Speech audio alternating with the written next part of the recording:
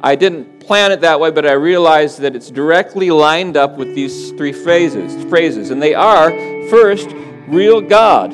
See that on the green piece of paper? On the front page. It says, real God. God is alive. When we meet, He shows up. Well, He is everywhere, always, every place, because God is everywhere. He's omnipresent is the theological word. But Jesus said to His disciples, I'm going to go away, but I'm going to send my Spirit. And He said this, whenever 2 or 3 of you gather together in my name, there I will be right in the middle of you, right in the midst of you. And the reality is when Christians, people who have followed Jesus and have His Spirit in them, come together, there's something uniquely powerful and presenceful where God, in a sense, shows up.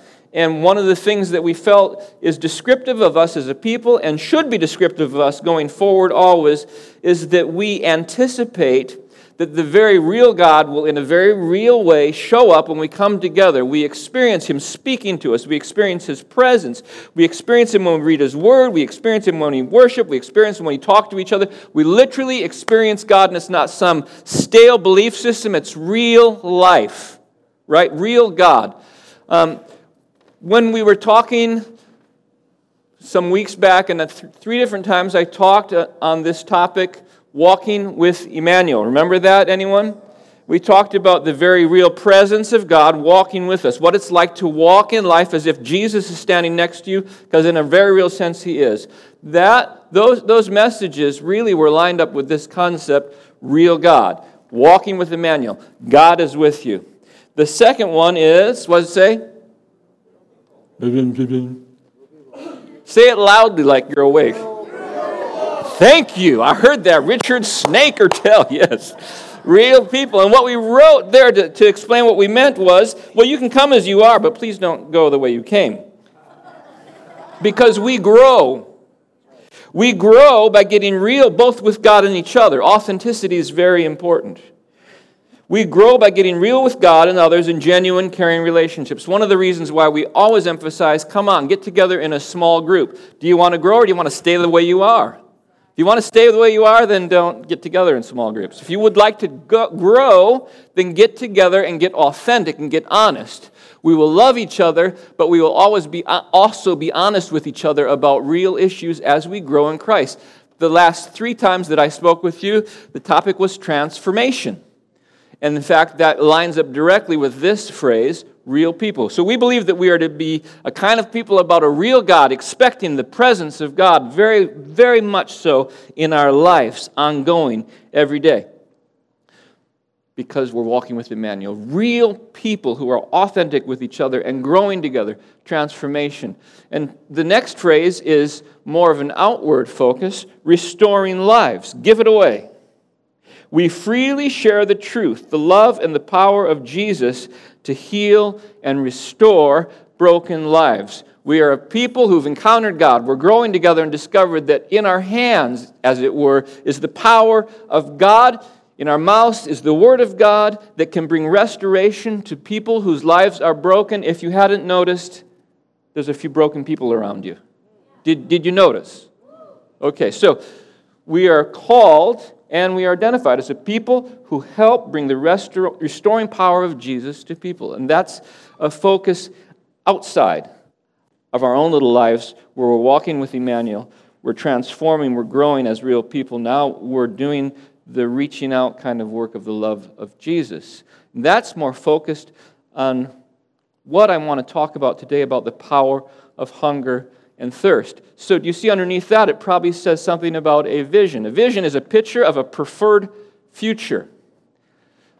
What we see in the Bible has driven our vision of a preferred future, and that is that the knowledge of the glory of the Lord will cover the earth as the waters cover the sea. That people will have a revelation of who God is in the face of Jesus Christ. As they do, they will come to know God in all His goodness, all His glory. And as they know God through Jesus in all His goodness and glory, they are worshiping Jesus. So we have a vision of people everywhere worshiping Jesus, knowing Jesus. And then, just for completeness, the last phrase is our mission for accomplishing this vision. As we understand Jesus' plan, He gathers people together. He calls that gathering, empowered by Him, called to represent Him, He calls that gathering the church. So we believe that Jesus said, I'm going to build my church.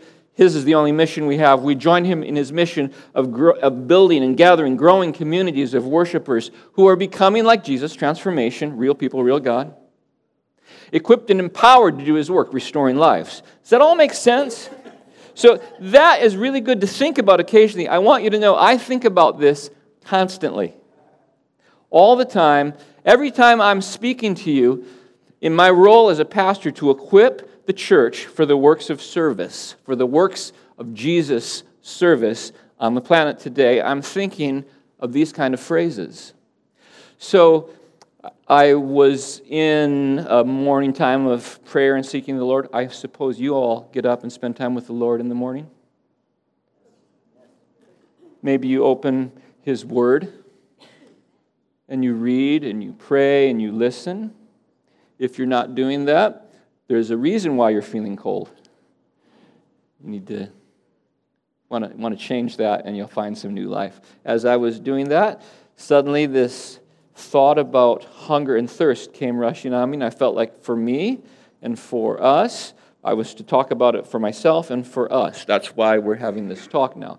And my question that came to me in the morning had to do with, what does it take to be a people who pursue, sometimes with a sense of urgency, God's call in our life, God's purpose for us, the fulfillment of His vision? Why do I say that I have a vision and a desire, a longing to see people, everyone, everywhere, worshiping Jesus, and yet I don't seem too concerned, actually, when people everywhere, in every place, are not worshiping Jesus? Why is it that I seem to actually not care? And I realized, that's when I have no hunger, no thirst to see that happen. When someone has a hunger or a thirst to see something happen, they pursue it. I saw a meme about this that I'm hoping will come to me as soon as I open my mouth because I can't remember it.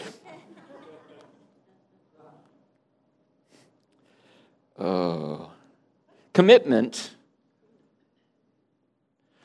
will get you, I can't say it right. Commitment will get you going every day, is basically what it says. Commitment will get you up in the morning. But when you're hungry, you'll never stop working. Commitment will get you to work on time. But hunger will keep you working all the time. When someone is hungry for something, they don't give up till they get it. And I opened up the internet and just was looking around and saw, there's a new study that was put out in Neuroscience Journal. A new look, 2016 was when it was published, that came to the discovery in their work that the most motivational force in people, in living beings, is hunger. That it outweighs fear. You know how fear is a motivation to not. If you're hungry for something, literal appetite hunger, you will overcome your fear. Hunger is actually more powerful than social issues and the longing to be with people. Loneliness. Hunger will overcome the need to be socialized. You'd rather get food than be with people if you're hungry. Even though the need for being with people is a very real need in humanity. So just the thought of hunger is important. There's a proverb in the book of Proverbs that says, the laborer's appetite works for him. His hunger drives him on. In other words, someone may be inclined to be lazy, but unless they live in a place where people enable them to be lazy, I don't mean to go there, but it's a different topic. Unless they live in a place where people enable them to be lazy, their hunger will motivate them to get to work so they can get some food. And it's a good thing. So it's in the Bible, it's in nature, it's true in general. So those who hunger and thirst for God's kingdom will have their kingdom longings fulfilled. Those who are already satisfied about His kingdom already have their longings fulfilled. And they'll get what they have, which is nothing. How you doing? Did that one feel like I just poked you with a knife? So I want to provoke us and exhort us to get hungry. You remember a while back when I was talking about joy and kind of the line was contend for joy?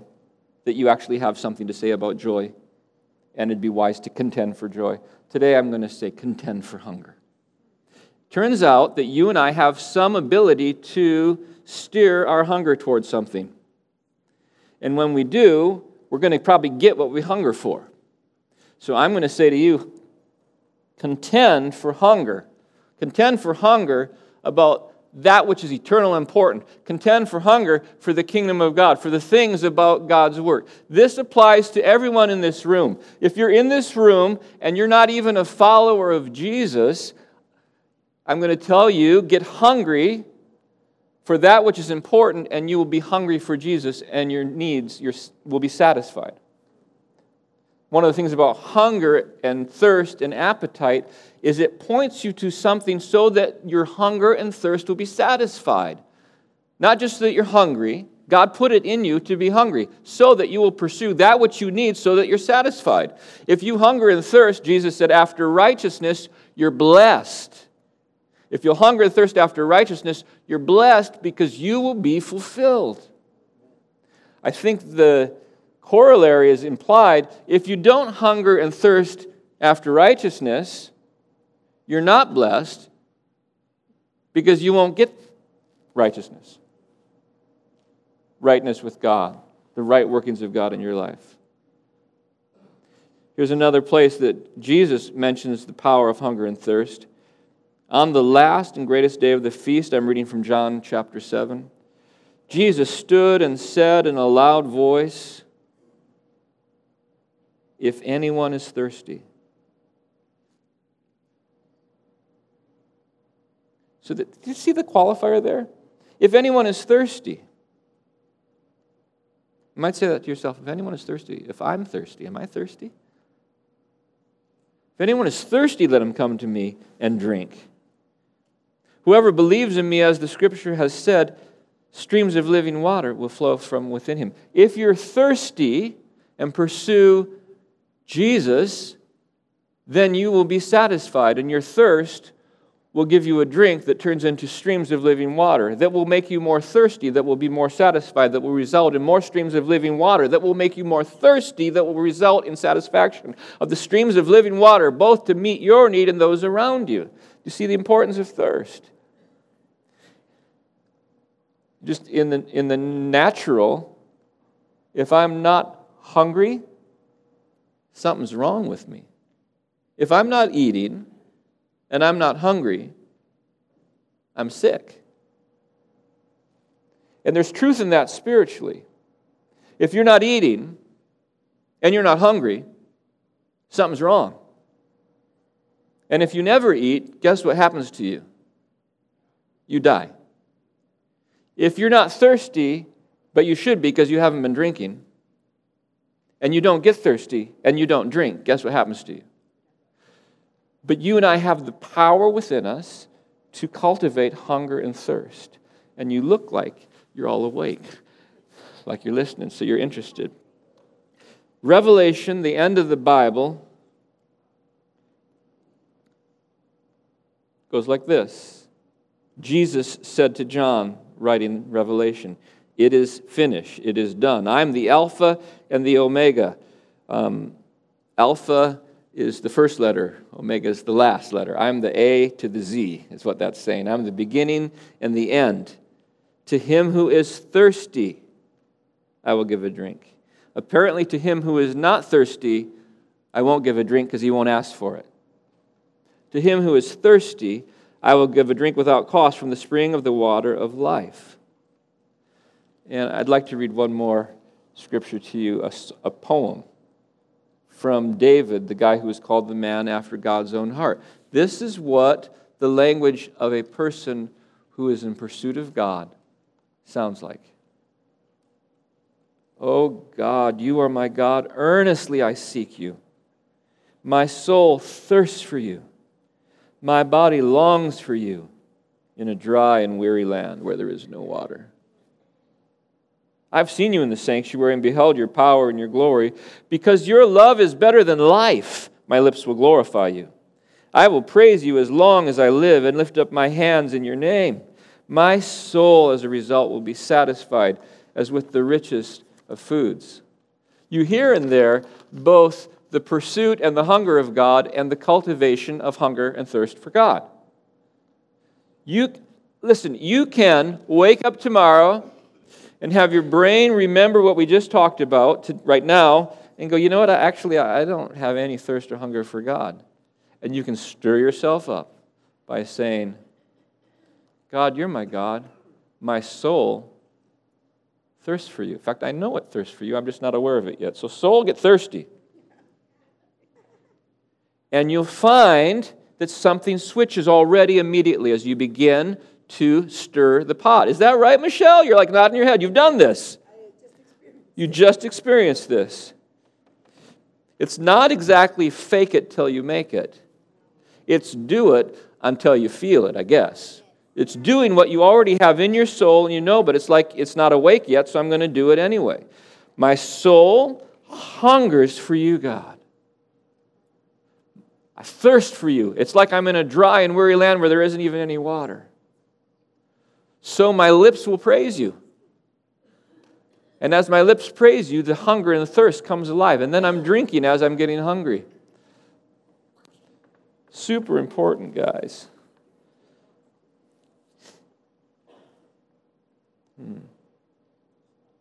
On Monday, after I left you last Sunday, last Sunday was so fun, by the way. Do you remember? Just, you guys have had a busy week like all of us. Last week we were here, we were worshiping, and we were about ready to move on into the next thing, your local programming, whatever. Sharon said, should we wait? And we waited. All of a sudden, first Amber, who was sitting right there, had a vision and a word she shared about fish. You remember that? She said, but Lord, I don't like fish. And Jesus was baking fish for her on the shore. And then she came and ate it, and it was delicious. That was the first word. And there was like 5 different prophetic words that just stirred us up into encouragement and love and hope and counsel and edification, comfort. It was great. Wonderful time together. Well, after I left you, I got up early Monday morning at 3 a.m. and had to run to the airport to go to a conference in Chicago. You guys, you should love San Diego because it was 7 degrees in Chicago. And I don't know, I was barely ever outside, but when you get off the airplane, there's what's the hallway thing called? The jet bridge, right? And there's like a little crack. Just this teeny crack. You're like in a heated airplane, you're getting into the hallway. This teeny crack had 7-degree weather pouring at me. It was so cold. So, and it was a meeting for Vineyard USA that I went to, and I got back on the plane Wednesday. I got up Wednesday morning, and I said, well, Lord, I'm flying home, and would you give me an opportunity to share Jesus with somebody? And I didn't have any faith for it or much desire. How many of you want to fly, you don't want anyone to talk to you? Yeah, that's what I was kind of thinking too. But, okay, what do we say? Real God, real people restoring lives. Let me pause there and put a different phrase. Holy hellos. Remember that phrase?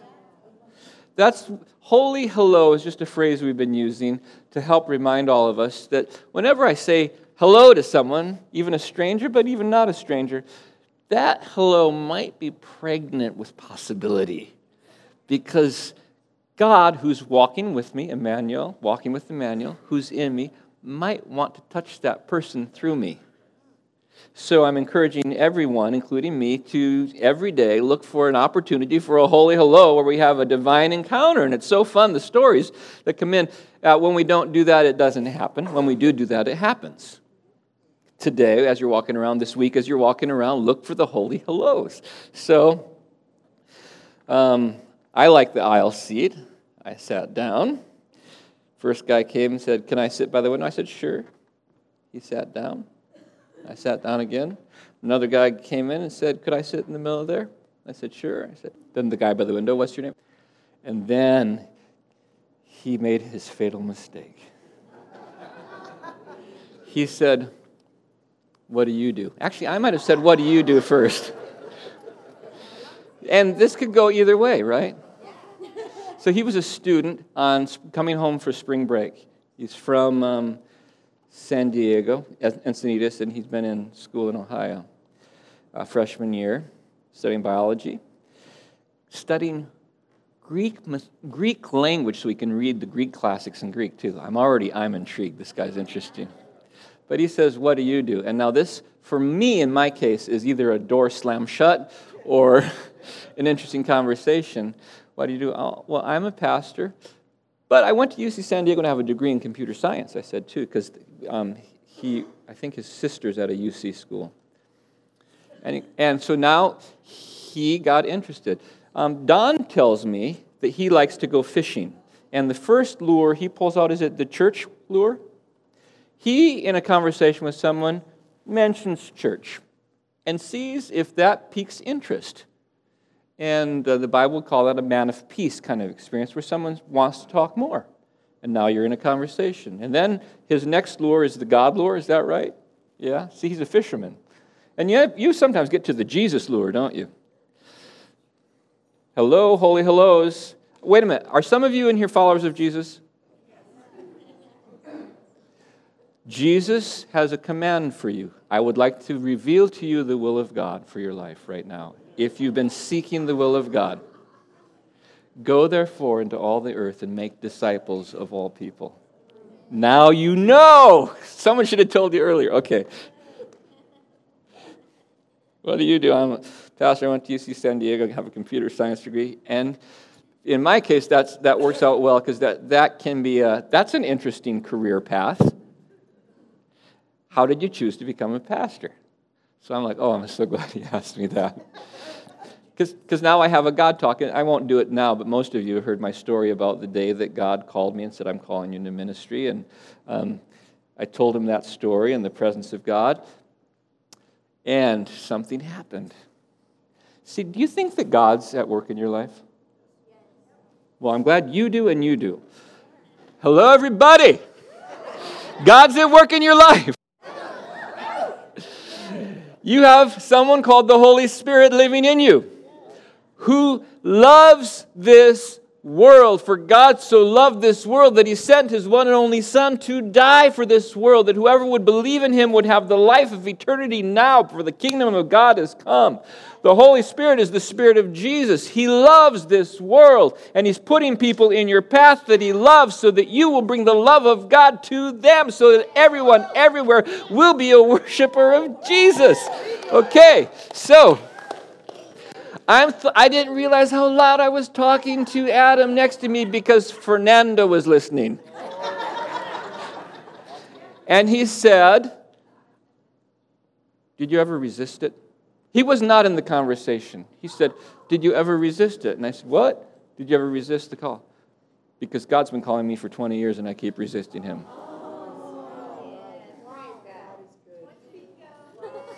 Bingo, right? So I said, actually, I never resisted it because it's the greatest thing. Why are you resisting God? So I said, by the way, Fernando, at some point, do you think it's coincidence that I happen to sit here and you're sitting there and you've been resisting God who called you and God called me? And he was like, no.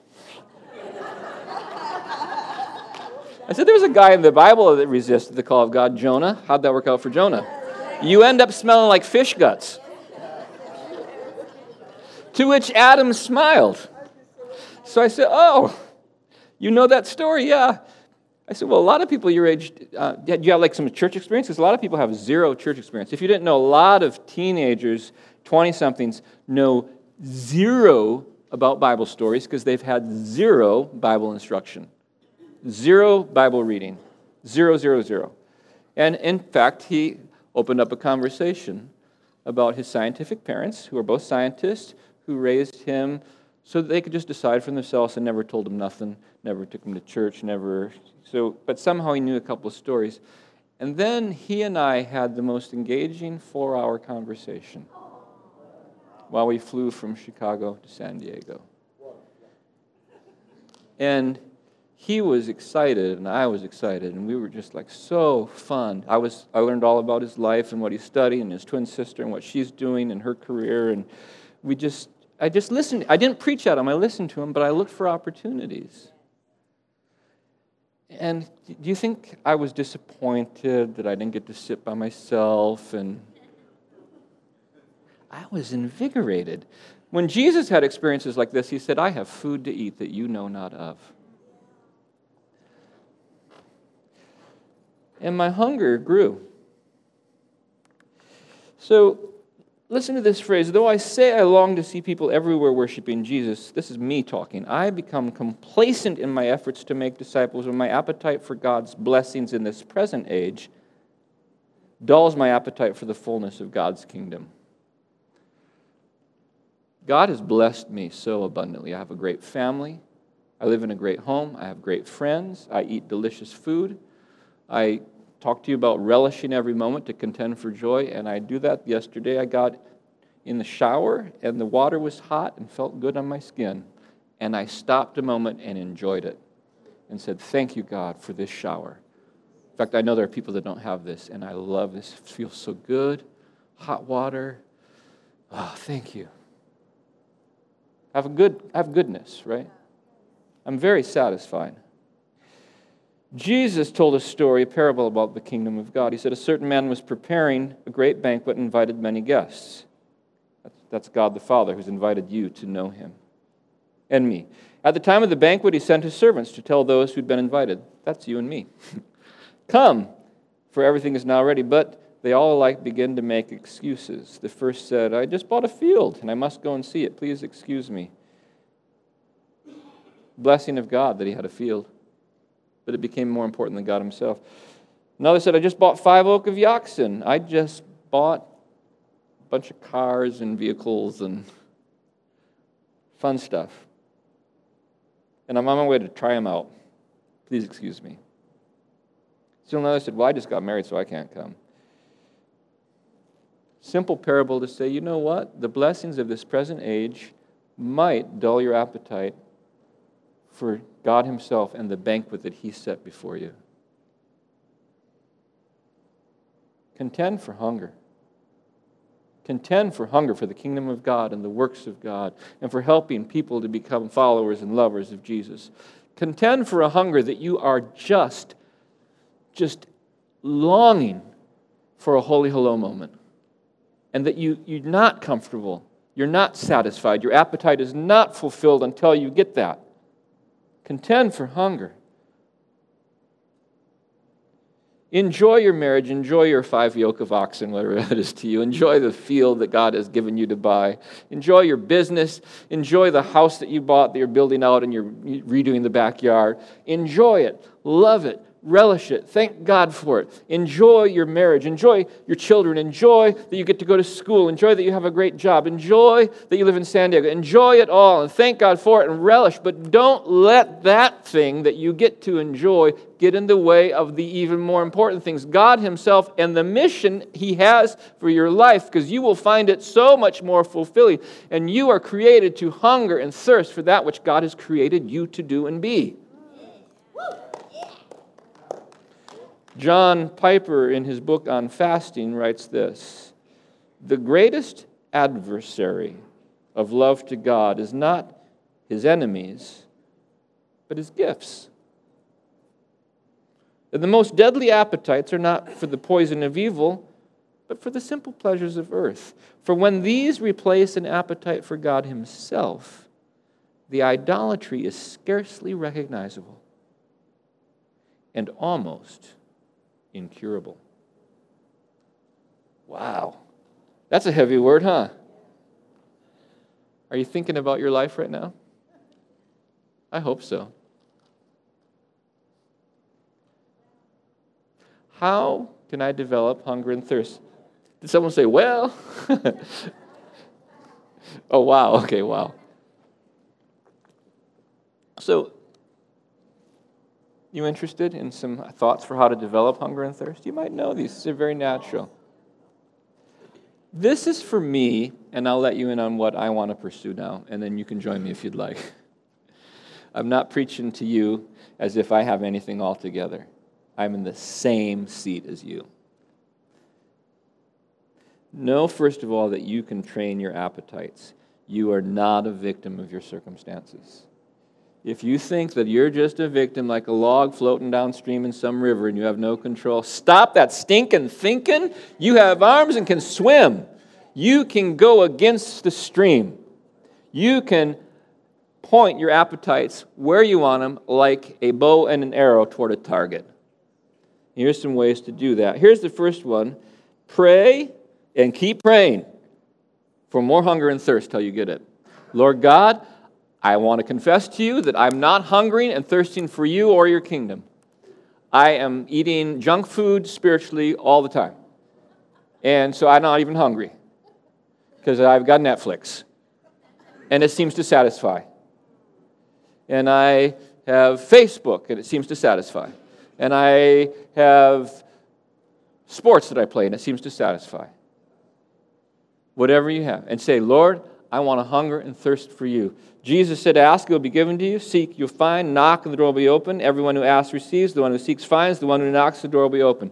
What a promise. I confidently tell anyone who seems like they're interested in finding God, and they may be far from Jesus, I tell them, you know what? I am confident you're going to find God because Jesus said that if you seek and keep on seeking and knock and keep on knocking and ask and keep on asking, you will find what you're looking for.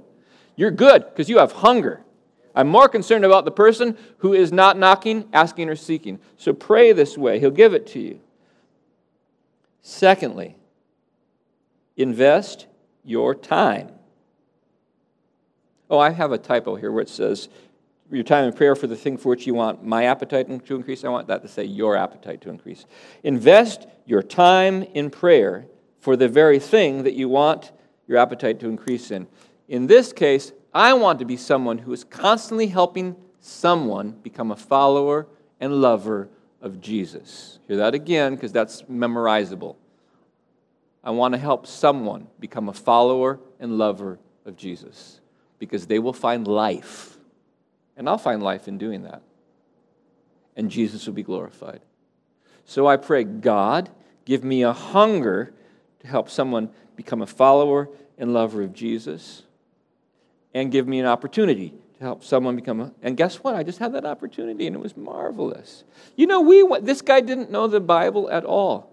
He knows about Jesus, the Lamb of God, how it relates to Passover, because he watched the Prince of Egypt movie when he was a kid, and how Jesus fulfilled the Passover. He knows that now. He knows that Christians believe that Jesus died on the cross for our sins, and he rose from the dead, and if we put our faith in him, he will wash away our sins, and he'll fill us with his Spirit, and he'll begin to change us from the inside out. That 18-year-old kid knows all that right now, and he's wrote down that he's going to go read Mere Christianity because he loves C.S. Lewis, and he's going to read Surprised by Joy, like C.S. Lewis. And I have his email, and he has mine, and we're going to be talking next week. Because I prayed a simple prayer, Lord, help me to meet someone today that I can share something with. And I was very happy. So we did 1, pray that I'll have hunger. 2, pray specifically for the hunger that I'm pointing myself at. 3, delight yourself in the kingdom of God and relish every experience where the kingdom of God is breaking in. Do you know what I mean by that? You have a moment where you know that God broke into your life. You have a moment where you know whether you planned for it or not, whether you prayed for it or not, whether you had any role in it or not, God showed up in your life. Stop and go, wow, that was good. And think about it. And remember it. And play it over in your mind like I do when I take one of those chocolate truffles from Trader Joe's. You know they have that dusted chocolate. Have you had those? Oh, I can taste it now. I pull it out, I look at it. It's going to be good when it gets in my mouth. And I just take a little bite.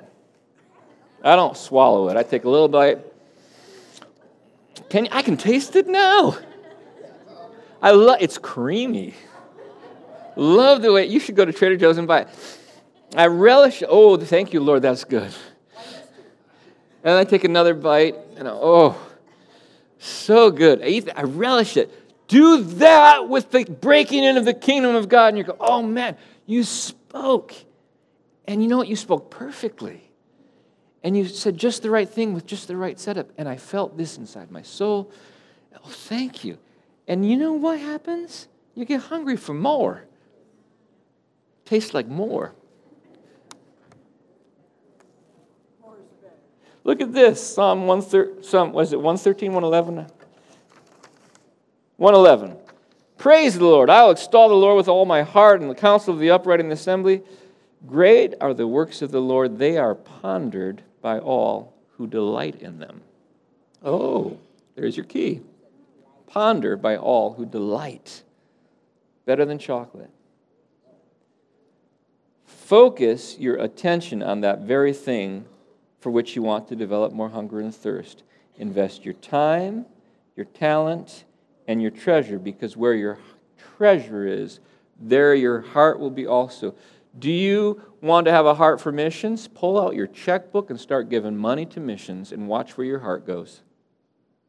In fact, give generously and sacrificially. Suddenly you'll be interested in what they're doing with the money that you gave them. And suddenly you'll be praying for them. Because where your treasure goes, your heart goes. You can steer your heart by putting your money where you'd like your heart to point. Seriously. You start buying stock in a company, you start paying attention to what that company's up to. You're curious what they're going to do. And then finally, last possibility. Amy, why don't you come up with the folks that are going to sing that song? Finally, do you know what fasting is? It's not done a lot by a lot of people. Fasting is where you deny yourself of a legitimate appetite to focus your appetite somewhere else. Fasting is probably the most powerful one. What you fast is food, where you choose not to eat, and instead of eating, you spend your time doing something like praying and seeking God. And listen, when I fast, here's what I do. There's just a clue for you how to do this. If you've never tried this, skip lunch tomorrow and see how this works for you. I hope for and wait for the hunger pain. When I fast, I want to get hungry. I really do, because it's not working for me if I'm not hungry. So I'm looking for that moment where suddenly I have more than a desire for food, but I have a pain in my stomach. You've had that when you haven't eaten?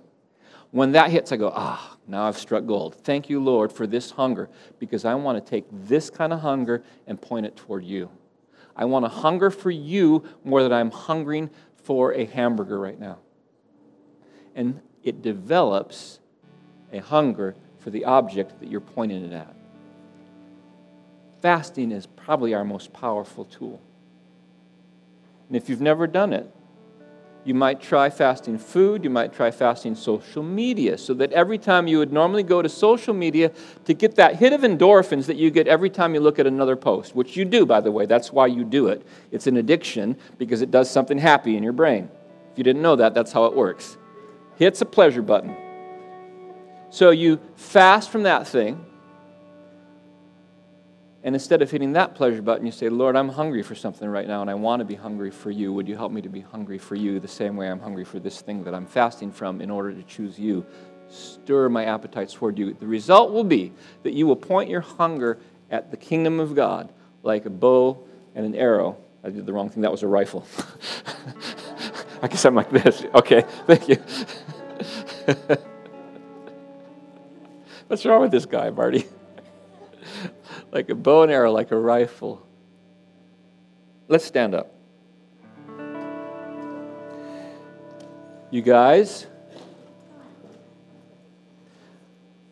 contend for hunger. Contend for hunger for the Lord Himself. Contend for the hunger of the inbreaking of His kingdom in people's lives all around you. Talk about it with your friends. Ask your friends, are you hungry? Get together in our small groups and talk about it. Pray about it. Fast for it. Seek for it. If you didn't know, the world around us is in bad trouble. I said this last week. There's no problem in our culture that discipleship to Jesus wouldn't solve. There's not a single problem in our culture that discipleship to Jesus wouldn't solve. It's an amazing thought. We're called to make disciples. We're called to help people become followers and lovers of Jesus. The kind of people who look to Him to learn from Him and obey what He says. Ourselves and those that we're drawing to Him.